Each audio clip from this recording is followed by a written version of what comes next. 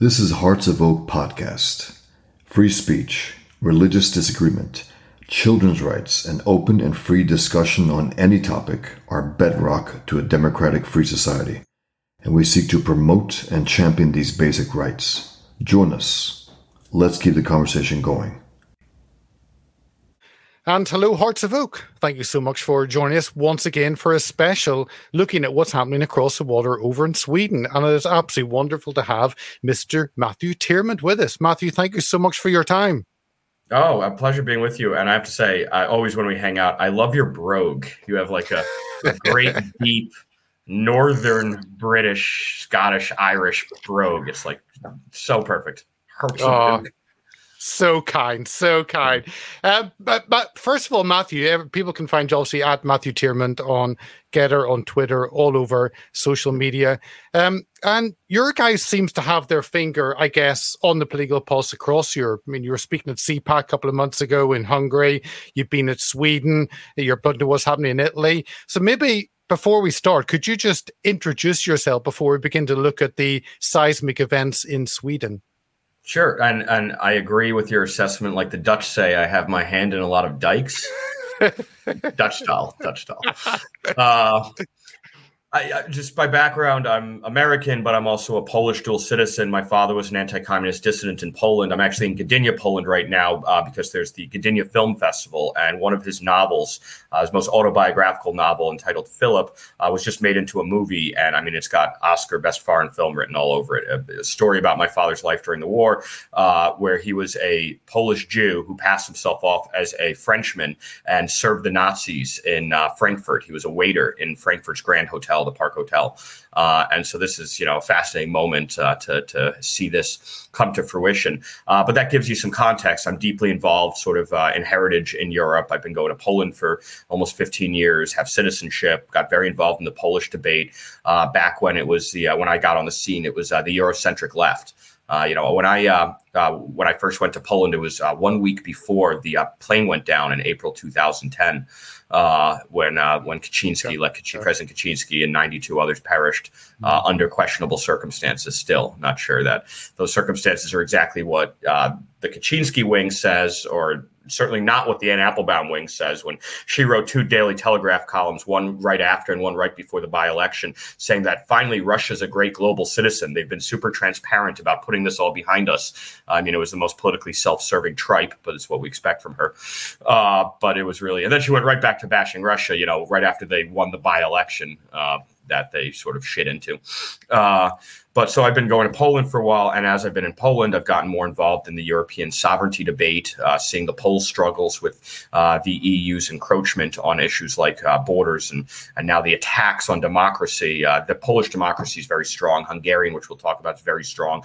The mandates delivered by the people for unilateral governance, no wide-ranging disparate coalitions need to be built in Poland and Hungary. They're right-wing countries, which I was just in Sweden, and now the right, as Bannon, as our friend and host on a lot of his shows, our mutual friend Steve Bannon, has said, he never thought in his life he would see Sweden being ruled by a right-wing government, a right-wing coalition. It is pretty, I described it as magical at one point. So I'm a journalist, but I'm really an editorial journalist. In the U.S., I'm a bit of an investigative journalist, and in Poland as well. I did some Hunter Biden work on some email tranches that came through one of his jailed business partners, gave me access to his inbox, and put together some stories about Russia, China, Ukraine, Kazakhstan, and the money laundering operations they were engaged in, and just in general, global corruption schemes around many sectors. And I work with Project Veritas in the United States. I think I've had James on with you. Yeah. We enjoyed that. He's a brilliant. I think the modern day muckraker. America's got this great history of muckraking. Nellie Bly, Upton Sinclair, Jacob Rees. And Lincoln Steffens. And, it died because the media abrogated their roles. So I do a lot of work in the media, but also media criticism, media analysis, the fraud that they are, philosophical discussions about their abrogation of their role in society. And so I'm on the board of Project Veritas, which is the ultimate investigative journalism platform led by James O'Keefe. So I'm, deeply involved with James and that team, and it's an amazing team and does just groundbreaking work. So I'm proud to affiliate and be in some sort of, governance role with them as a board member. And then, I've written columns in Poland. I've written a couple books in Poland. I had a book in 2017 published about 2016 entitled essentially watching a Polish title, but I'll say in English, Watching the World Burn, the Year of Trump, Brexit, and Good Change. Good Change being a nickname of the Law and Justice government during their campaign time, Dobra Zmiana. So I would just call them, sometimes tongue-in-cheek, sometimes affectionately, sometimes mockingly, but Dobra Zmiana. So that was, about 16 and sort of having called that through the columns. And then, we're great friends with Nigel Farage and Raheem, and, wrote for Breitbart London during Brexit. So I was deeply involved in that debate and, super pro-Brexit. I'm a sovereigntist. I'm a Westphalian sovereigntist. And I think the EU is a great abrogation of what's really worked in nation state development, which is Westphalian sovereignty since the 17th century, early 17th century. And we saw it work in the Congress of Vienna in 1815. It really started to set Europe into a position of political stability. Of course, there's war, but there was a diplomatic answer by having sort of sovereign, the ability for sovereigns to air their grievances diplomatically. And that it was only through this nation state sovereignty construct that was allowed to develop. So the breakdown of that, where you have forced multilateralism by out of far away mandarins that always end up trending toward being more and more despotic, autocratic, rule by edict, diktat, and fiat. It's what we've seen with the EU. I mean, the proof's in the pudding.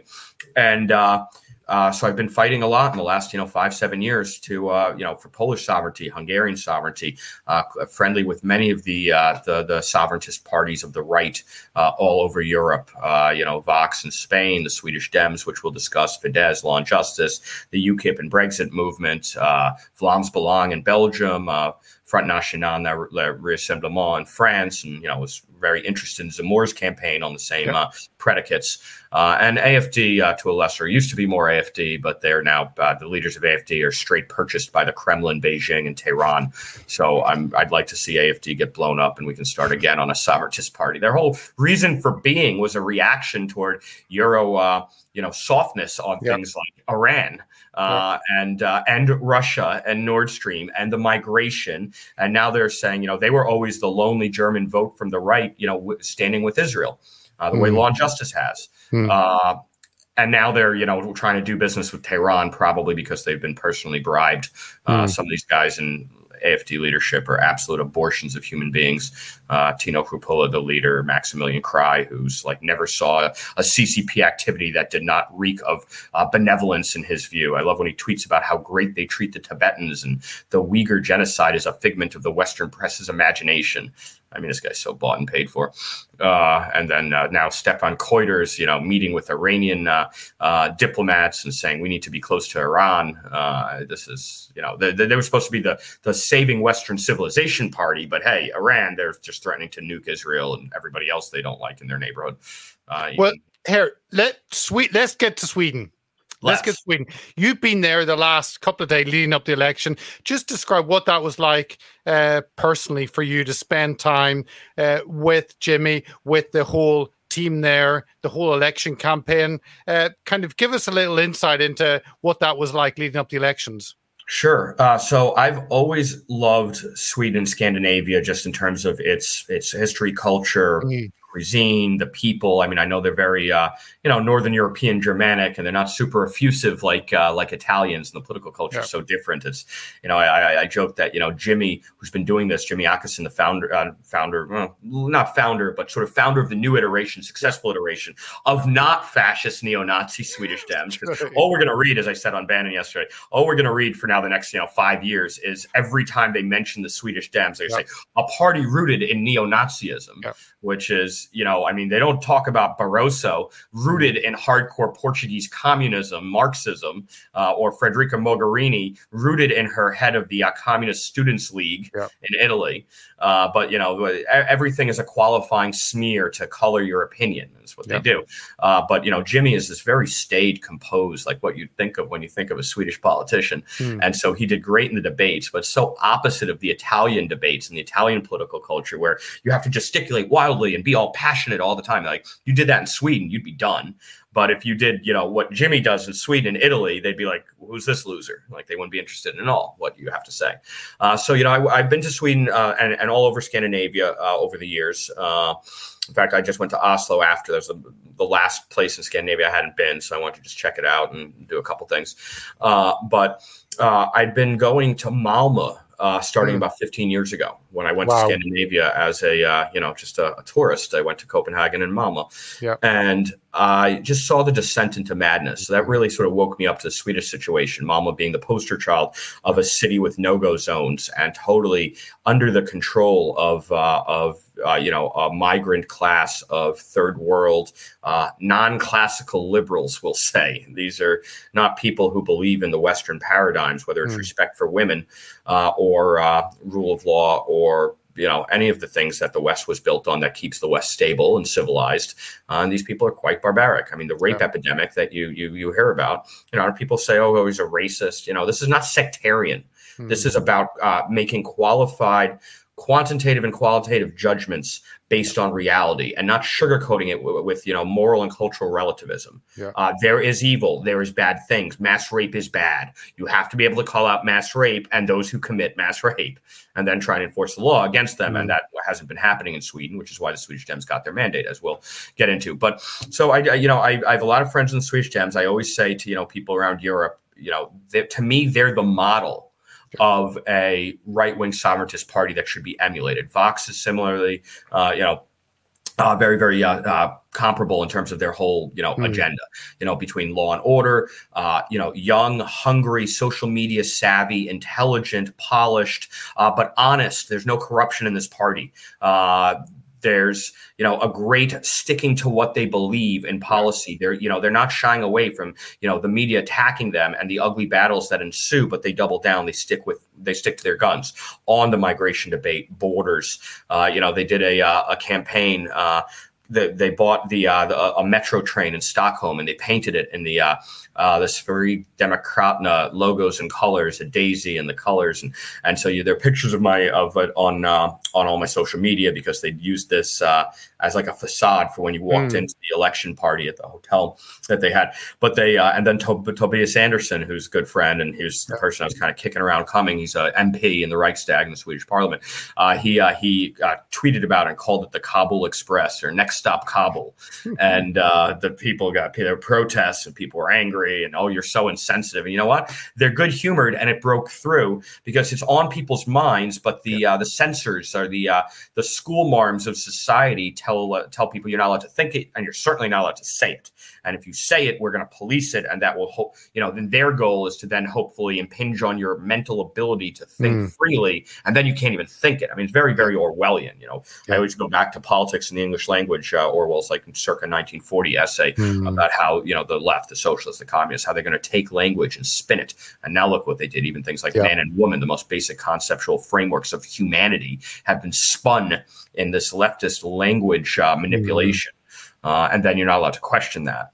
So the Swedish Dems, I've been friends with many of them, Matthias Carlson, Tobias Andersson, Charlie Weimers, their amazing MEP who's in Brussels, who's just a brilliant, erudite guy. I mean, he to me, he reeks of future prime minister, even more than Jimmy, I think, just because he's so erudite in ideas. He's like Swedish Richard Legutko. But more correct, charismatic, more polished, more energetic. I love Richard Legutko. He gave me a book blurb on one of my books, but he's a very professorial. He's a professor from Krakow. But Charlie's, a next generation leader for potentially all of Europe, God willing. So it's, they got this mandate because they said the things that needed to be said. I was in Stockholm from last Wednesday through Monday. The election was on Sunday. And I was talking to police and, everywhere police that were on our protection details, I always talk to Uber drivers. I knew Brexit was going to happen when I talked to the cab drivers. When I talked to the black cab drivers, they have their hand on the pulse and they were pissed off.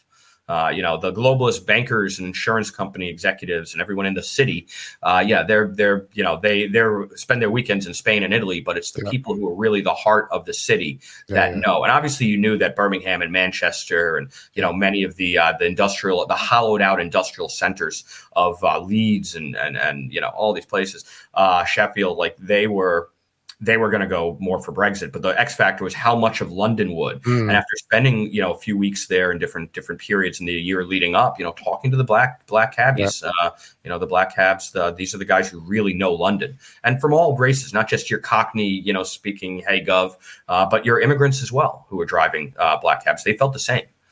They were like, we didn't come to Britain and London to work to see what the EU's then, neutering in our rights in our free society that we've entered. These are people who've assimilated. They're working. On the Sweden Dem, obviously we'll look at the huge shift that's happened on Sunday. But actually, if you look, what excites me is how they've built upon past results. So from 2006, 3%, then 6%, then 13%, then 17%, now 20%. That's like step by step by step. I haven't seen that across Europe anywhere else. That's why, to me, it's exciting. They're building on past records. I call it incrementalism. And I think that's especially, look, Scandinavia is one of, as Bannon says, is, this capital of global progressivism for generations, for 50 years. And to see, you couldn't just unseat the established order, but the incrementalism. And of course, it's like a Chinese finger puzzle when you pull and it gets tighter. This is what the establishment tried to create. The more they were embedded, the more they saw the threat, the more they attacked with smears like, oh, they're neo-Nazis. And the more people then would realize, okay, these are the people who've caused our problems, and we may not like the Swedish Dems, but we need something different, and maybe there's an answer there. The working class people have been voting for the Swedish Dems for the last 15 years, and that was their core of their base. It was working class, populist party. But what happened in the last two cycles, especially this cycle, is suburban elite said, you know what, they're not stigmatized anymore. The situation's got so bad. My daughter's so at risk of being raped that, these hawkish, immigration restrictionists, we may need a dose of what they're selling. And just for balance in a democracy, because the pendulum had swung way too far. And so, I've talked to a lot of Swedes last week when I was there meeting with, people who aren't even in politics, people in business. And they said, there was an open ballot system. So people would see, you'd have to ask for the party of the ballot, and then you choose the people. And so if you're going into your local polling site and your neighbors are there was a huge stigma to asking for, a Swedish Dem ballot. And so that, that has to change. And now that stigmas, the marginalization of the Swedish Dems has been drying up, and the stigma, I think, is rather removed. It's now mainstreamed. I even saw this. I made one comment on one of the shows. Walking in Stockholm on the weekend before the election, Friday and Saturday, the Swedish Dem posters were up in the same sort of frequency as the Social Democrats, the incumbent leftist party, Magdalena Andersson, who just got turfed out. And in previous years when I was there, when I'd see pictures, they would be ripped off as quick as they went up. They'd be graffitied. And now they were unmolested. It was like, ho-hum, they're Swedish Dems. Alongside the moderates, alongside the liberals, alongside the Christian Dems, alongside the Greens, alongside the communists, alongside, whoever. So it's like they've been mainstreamed as a political party. And that's to Jimmy's credit, and to guys like Tobias, and to, many of their others, and the media strategy of these guys. They're young and media savvy, and they put themselves out as reasonable guys and gals, and they are. And they've done an amazing job. And now people aren't ashamed to tell their neighbor, I voted for the Swedish Dems. When I came back in at 5 a.m., from the election party, the night desk guy at the hotel I was staying at in central Stockholm, he was up, and he seemed like he was in a good mood, and I was pretty drunk, and so we were chatting, and I said, did you watch the election? He goes, yeah, it's amazing. I'm so happy. I mean, he's a young guy, 25, and he just he was wearing his heart on his sleeve. I think maybe he saw my Swedish Dem bracelet or something, but he was comfortable to tell me, which usually in Sweden it's not always the case. And we talked about it, and he said, I'm from a working class, middle class suburb of Stockholm. And we've seen the complexion of the neighborhood, the demographics change because of immigration. And we're not allowed to talk about it. And I, go to school, and the teachers were so clearly indoctrinating some of me and my friends, young men, Young men are more aggressive by nature, and they are more willing to fight and push back in their youth. That's why you send them off to war. That's why it's young men who are soldiers, and women are historically nurses and teachers. You know, gender is not a social construct, but there are some social constructs that go along with gender. And I said, you know, we would get like detention and yelled at, and if we pushed back on some of this, the overt indoctrination, and it's just gotten worse and worse and worse and worse there. And so, you know, everything is like, it gets to a boiling point, you know, the boiling the frog, and we're the frog. And I use that analogy about European Union constituent member states' sovereignties. They're boiling frogs. Poland has said we do not want to be boiled alive. Yeah. Hungary, same thing.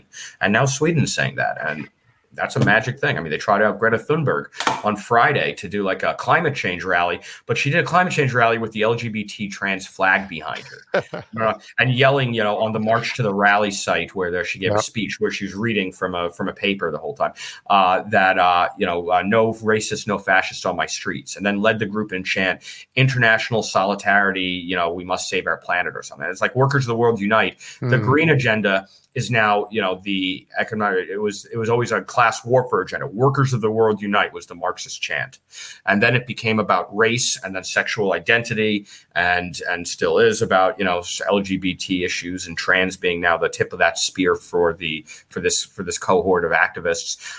But the racist, the fascists, but the green agenda is now the real class warfare replacement, I think, for the Marxists. And it just had this feel of a Marxist chant.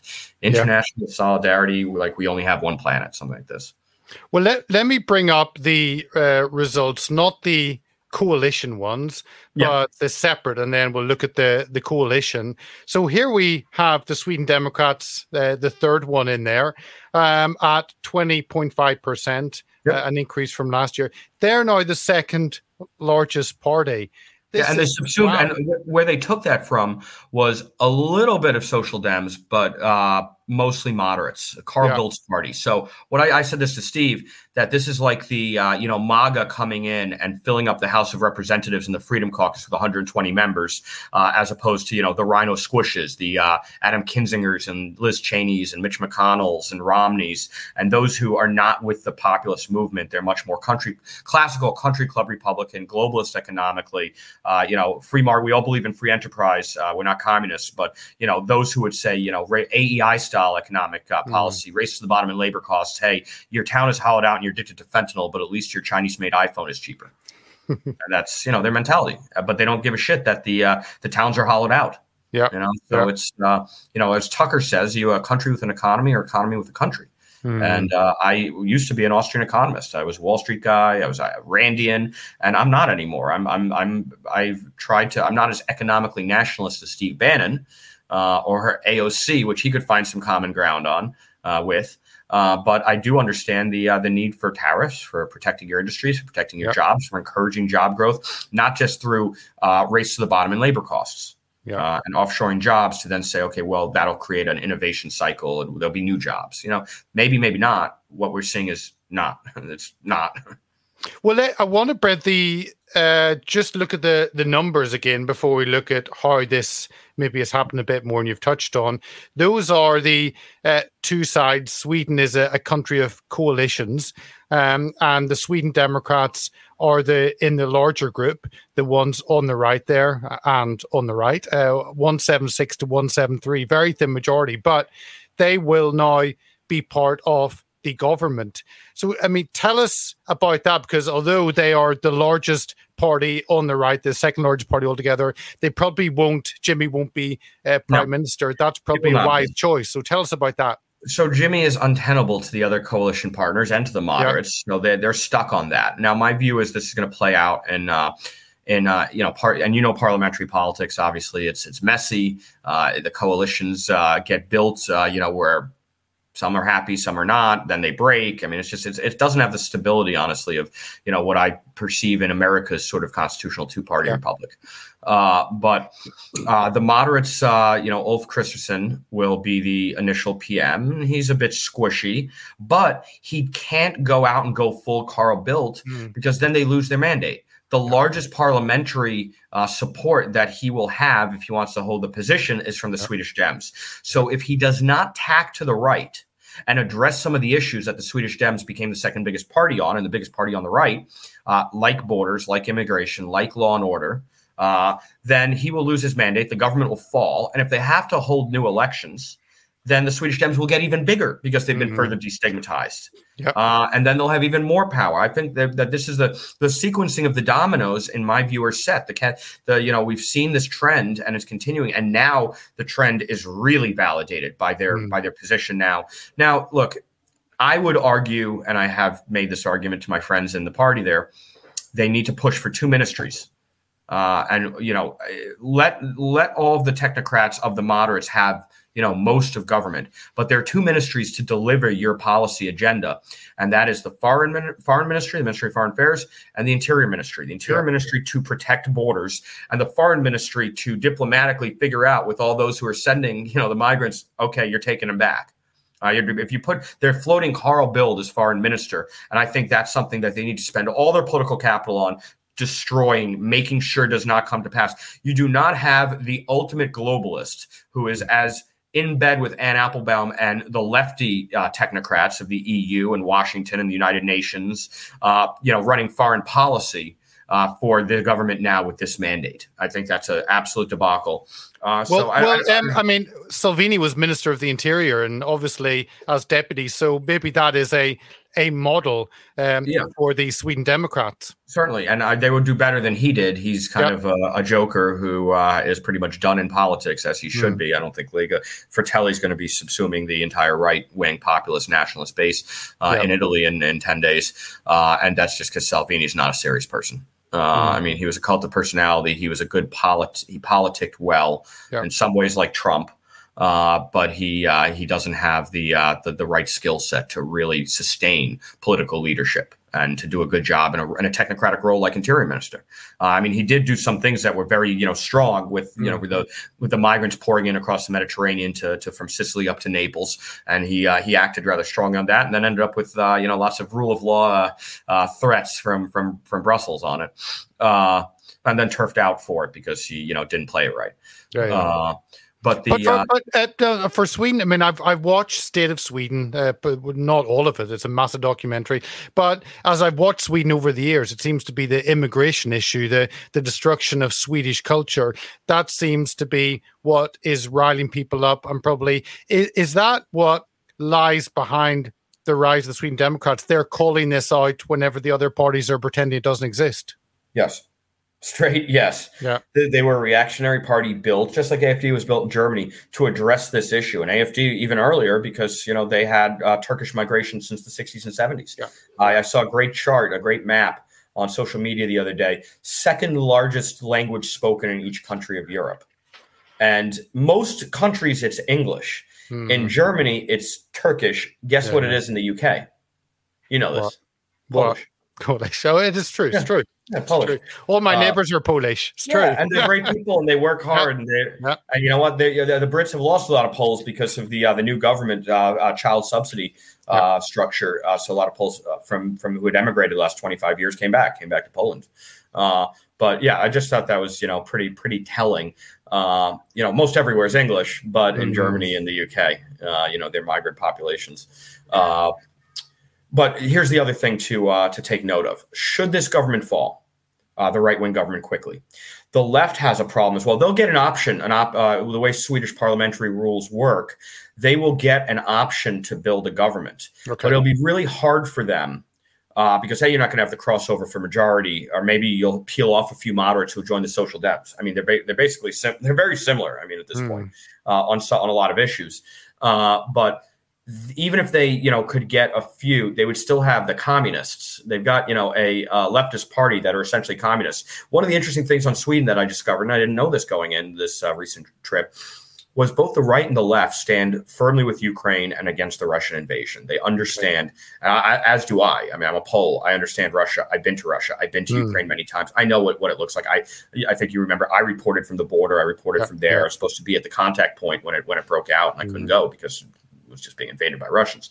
But the war, the atrocities and war crimes that have been committed by Russia, Sweden has very, very, consistent, cohesive view on this, which I really appreciate. I think it comes from realpolitik and geography's destiny. They know what Finlandization looks like because their neighbors are Finland, who have had to deal with this for generations, for hundreds of years. And so now they see encroaching Russia again. And, it's like Poland having Ukraine as a buffer. Well, Sweden has Finland as a buffer. But if that buffer looks at risk, you get more hawkish. As a material fact of self-preservation.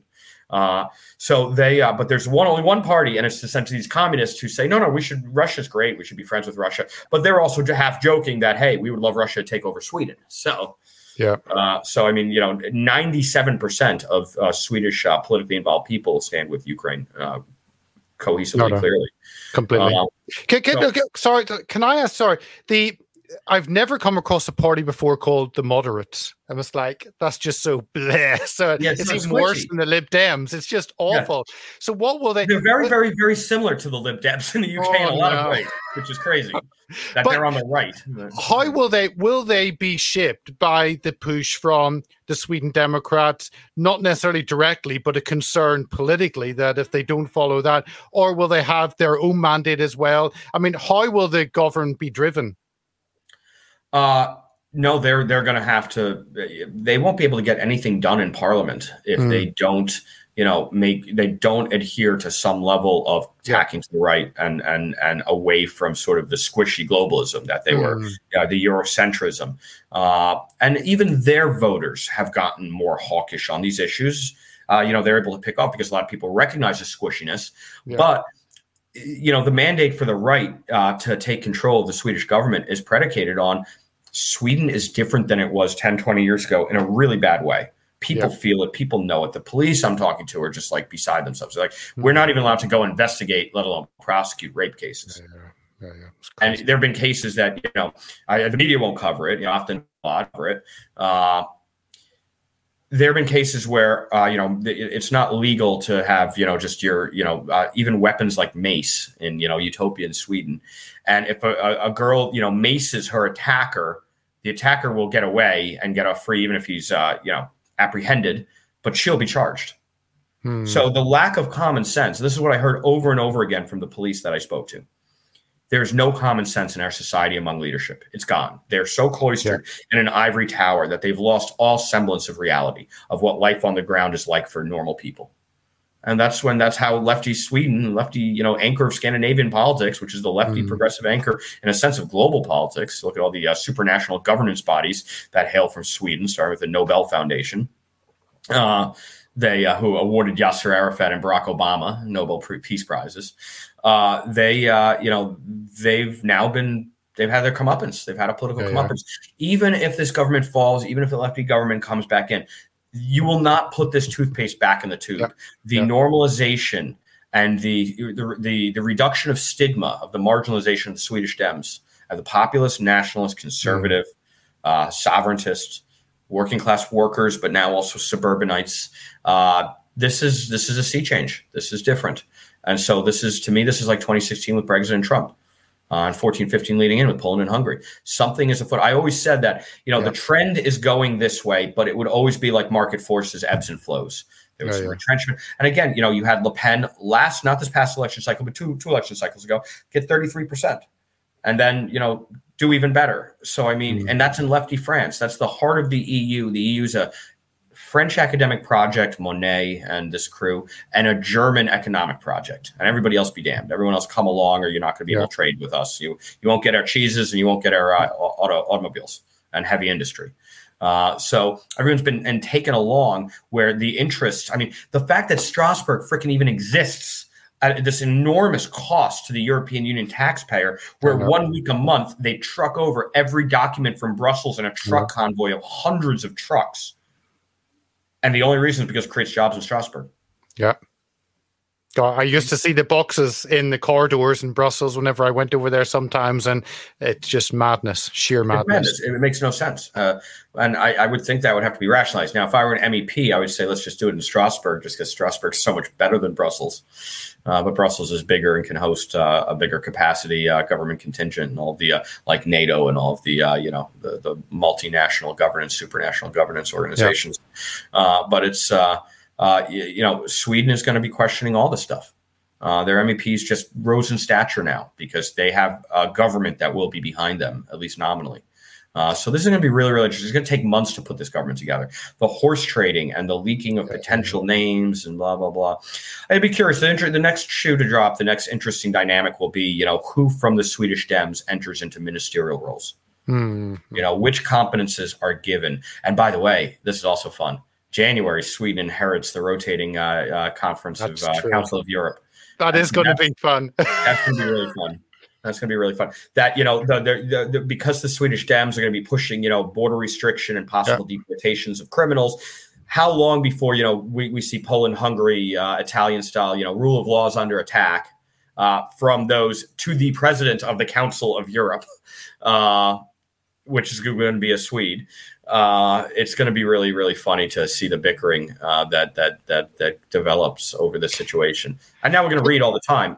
Rule of law is under attack. Sure, this is a Democratic mandate that they may have tried to steal with the late ballot tabulation, but who knows? Here, I want, just as we finish, I want to ask you where this fits in. I enjoy seeing the EU getting a black eye time and time again, and obviously that balance of Olaf in Germany, of Macron in France, that is now all threatened by what's happened in Sweden, by what possibly we're about to witness in Italy. Then you have in Hungary and Poland, you've got proper nationalist governments. What does this do to maybe not necessarily the EU project, but that drive towards progressive destruction of Europe? Yeah, well, I believe that Brexit was an inflection point. It wasn't a random event. And it happened with the UK because the UK has always been an island of its own Anglo culture. It hasn't been of the continent. Look at 1,000, 1,500 years of history in the wars. The UK is a special European situation. It is not a continental European. So it never fully, and thank God for Bernard Connolly, Thatcher's economic advisor, who kept the Brits out of the Euro monetary union and kept the pound, the flexibility that it affords, the freedom that comes from having your own currency being managed by your own central bank. So Brexit happening, it was not surprising it would be Britain first. And Nigel, I would personally saint him. He certainly should have a peerage, for a lifetime peerage, because, this guy saved British sovereignty. His movement he built against all odds through force of personality and his own energy, his own ability to organize and raise the money and win a political mandate. And then his elocution and rhetoric being as brilliant as it was, changing hearts and minds. He to me, he should be beatified. But and that's a 25-year process, which most people don't get. Yeah. But this was the first shoe to drop on, because since 1948, the EU started growing. It started with the European Coal and Steel Commission, which was a pact between the nations of Europe to regulate steel and coal pricing and distribution, for the simple reason, coming out of World War II, they wanted to control the mechanizing inputs of industrial level warfare. So sounds kind of noble. But this economic pact was a backdoor. It was a backdoor to political force cohesion. And we saw the growth in the 50s and the 60s and 70s, and leaders like Monet, the French Academy, the 60s French philosophers saying, who were grossly socialist in every way of their thought process. There's no room for God in their worldview and a higher power. It was always the faith in man and the universal rights of man from the communist countries. It was always this kind of mentality, and it just kept growing. And then obviously it grew at its fattest after 2004 and the ascension of many of the Eastern and Central European post-Soviet nations. And it just kind of reaffirmed at that point that it was kind of a Ponzi scheme. It had to keep growing. It hit the wall with Greece and then the pigs, the Portugal, Italy, Ireland, Greece, and Spain in 2012, when the contagion of the U.S. Debt crisis became a sovereign debt crisis for European nations, which really mean German banks who were financing the profligacy. The same kind of, American banks through too into the details of the American laws, but the breakdown of Glass-Steagall, commercial banks became investment banks and vice versa. The investment banks got commercial bank balance sheets so they could just make risky loans. Well, the German banks were financing all that. So then in 12 and 13, you saw the deposing of freely elected sovereigns in Greece and Italy. Papandreou in Greece, replaced by Papademos, and then in Italy, Mario Monti was put in. And there was no mandate. This was straight by technocratic elites. The Troika, the ECB, the World Bank, the IMF, literally said, no, we're going to force austerity on you. So that helped lead to Brexit getting done. I mean, the fracture of your sovereignty by foreign bankers coming in and saying, no, that guy you voted for, no, he's fucked your country up, so we're going to put in our guy. Trust us. And by the way, you have to cut your salaries by 50%, which with your degraded currency is going to cut your purchasing power by 80%. But don't worry, we got to save the German banks, otherwise the whole continent will fail.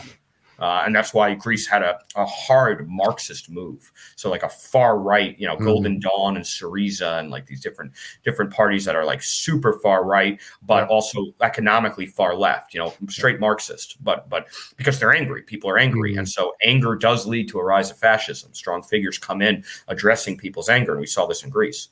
Italy was a little bit more managed. It's a little bit more of the continent, a little bit more, Western and integrated in sort of world practices and philosophies.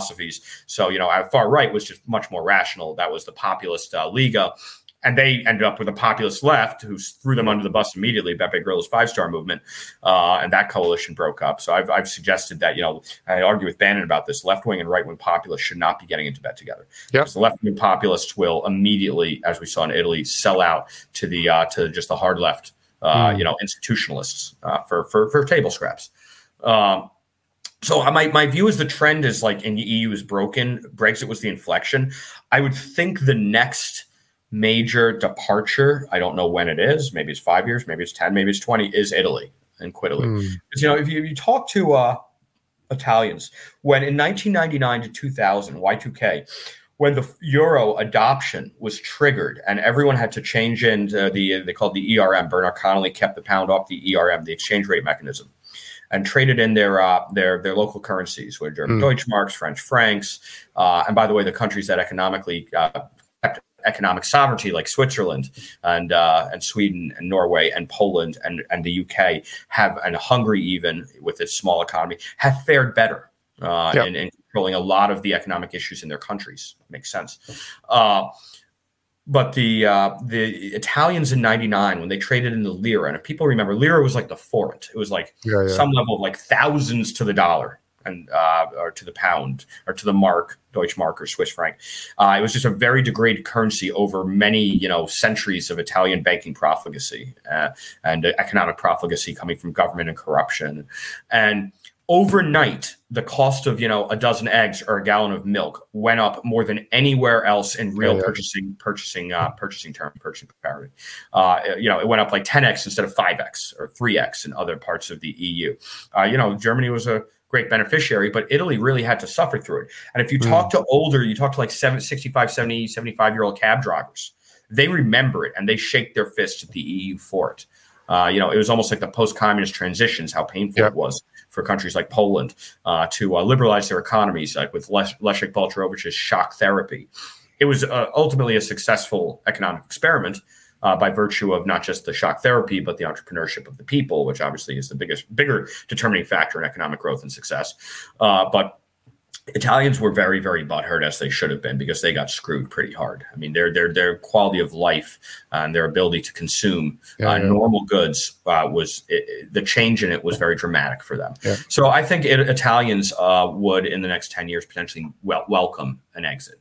The migration crisis was certainly very difficult for them. And so for the Brussels to tell them, no, you have to do your part, which means take everybody in from the third world, go through your country and trample it. On their way to better social welfare states that they can exploit, like France and Germany and Sweden and the UK for a while there.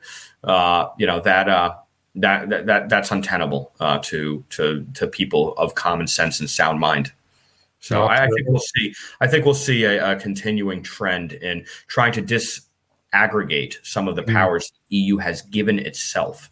And don't kid yourself, viewers. The EU, when it's like Lisbon, for instance, when the referendum is held and they say, no, we're Democrats in the classical sense, we believe in democracy, and it doesn't go their way, well, then they, throw a red card and say, no, we got to redo it for whatever, superfluous reason. Same. I saw this happen with in Austria with the Austrian elections a few years ago. Norbert Hofer won it, and they stole it with a mail ballot. They stuffed the mail ballot. A week later, they said, no, he didn't win it. And then they had to redo the election. And then, of course, they got in somebody they could do business with. So it's, I don't trust technocrats who live in ivory towers as far off mandarins. As somebody who grew up the son of a communist dissident, my distrust of these autocratic top-down structures. Politics should be local. I like the American model with states' rights. And ultimately, the individual is sovereign. And so you need laws that can protect the sovereignty of the individual, not protect the sovereignty of a cloistered ruling class. And that's what we have in Europe, unfortunately. But we're going to keep fighting, and we're making wins. We're making ground. Italy, Sweden, Poland, Hungary. No, it's great. Sweden rule on Italy. So we'll have, just for our viewers, we'll have Senator Lucio Milan with us again on the Monday after the elections discussing what has happened. And we're expecting to see great results from Giorgia Meloni, hopefully there. Prime Minister Meloni. I think she's prime minister, honestly. Brilliant. That would be brilliant. She is a really smart, savvy woman, strong, tough. She's Italian Thatcher. She doesn't have the economic soundness of Thatcher. Thatcher really understood economics as a grocer's daughter, starting with micro and then educated herself on macro, and having and Britain, like America, has got a great culture of civic-minded think tanks and ideas flowing through. The academy goes left, so you start a think tank and you push back on it. So she had IEA, which to me, historically, they're just brilliant. Brilliant people to help her. Meloni's a little bit more of an iconoclast. No, it'll be exciting to watch. Matthew, thank you so much for your time. Great to have you on, and thank you for your input. And you've been there on the ground, so it's great to hear from someone who's been there with the party, with the election campaign, seeing things as they happen day to day. So thank you so much for coming back and reporting on the seismic shifts. My pleasure. My pleasure, and I hope to be back with you again. For the viewers, I've known Peter now for a little while, and we've spent a bunch of time in London together. And he's graciously hosted me and my colleagues at Parliament. And with your lovely yellow trousers. Oh yeah, bright yellow. I am a little bit of a dandy, but I'm not sure the yellow is me. I wear Nantucket red and light blue. I don't think I've been yellow. Maybe mustardy. I don't know. Khakis. I'll check the pictures. I don't know. Check the pictures on that one. Let's go to the videotape. And of course, we had that great lunch with now Father Calvin, who I just Father Calvin. Who's on? Will be on. I think he will be on. He was, I think, going to be on GB News. He talked about his own show. I think that's been put back because of all the Queen stuff. But I think he'll be coming with his own show, which will be quite exciting. Yeah, he's a great thinker and great speaker, and just a unique character. His fight against with the Anglican Church. Yeah. These people have lost their way, and I trust Father Calvin to help change hearts and minds, to force the Anglican Church to come back to reality, because they're not serving their parishioners honestly or well. No, he's brilliant. He's been on with us 2 or 3 times, so fantastic there. But we will draw a close to our discussion on Sweden. Make sure and follow Matthew on this. And yes, we did this a few hours before, so this will hit you Friday evening. Do follow Matthew on social media, on Getter, on Twitter. And where else can people find you? Are those the main places? Instagram for sometimes, and Facebook. I sometimes write some, almost like a Substack on my Facebook when I feel in the mood. And then, I freelance, just contribute pieces from time to time, from European Conservative, where I'm on the editorial board, American Conservative, American Mind, which is Claremont Institute's online journal. I'm a fellow at the Lincoln Fellow at Claremont Institute. I do Polish television twice a week. It's on YouTube, TVP World. The show is Rachon, Rachon. So I do Tuesday and Thursday segments about what's going on in world politics, U.S., Poland, Europe in general. So that's a lot of fun. Speak my mind, which I'm always gonna. So this has been a great venue, and I'm a huge fan of Peter, for you and what you built in Hearts of Oak. And I hope you have me on again someday. Anytime. You always have an open invitation, Matthew. Thank Absolutely. To our viewers, thank you for watching. And our listeners, as it's a few hours before it's on podcast. So if you're downloading, listen on the go on Podbean or any other podcasting platforms. Thank you so much for watching. And we will see you on Saturday with Dr. Neil McRae, looking at overview of the week's events. So tune in for that. So I'll wish you all a wonderful rest of your Friday. good weekend. I will see you with Dr. Neil McRae on Saturday. So thank you so much and goodbye. If you like what we do, sign up to our mailing list. Donate, share, and subscribe to our many platforms at heartsofoak.org. Thank you for listening.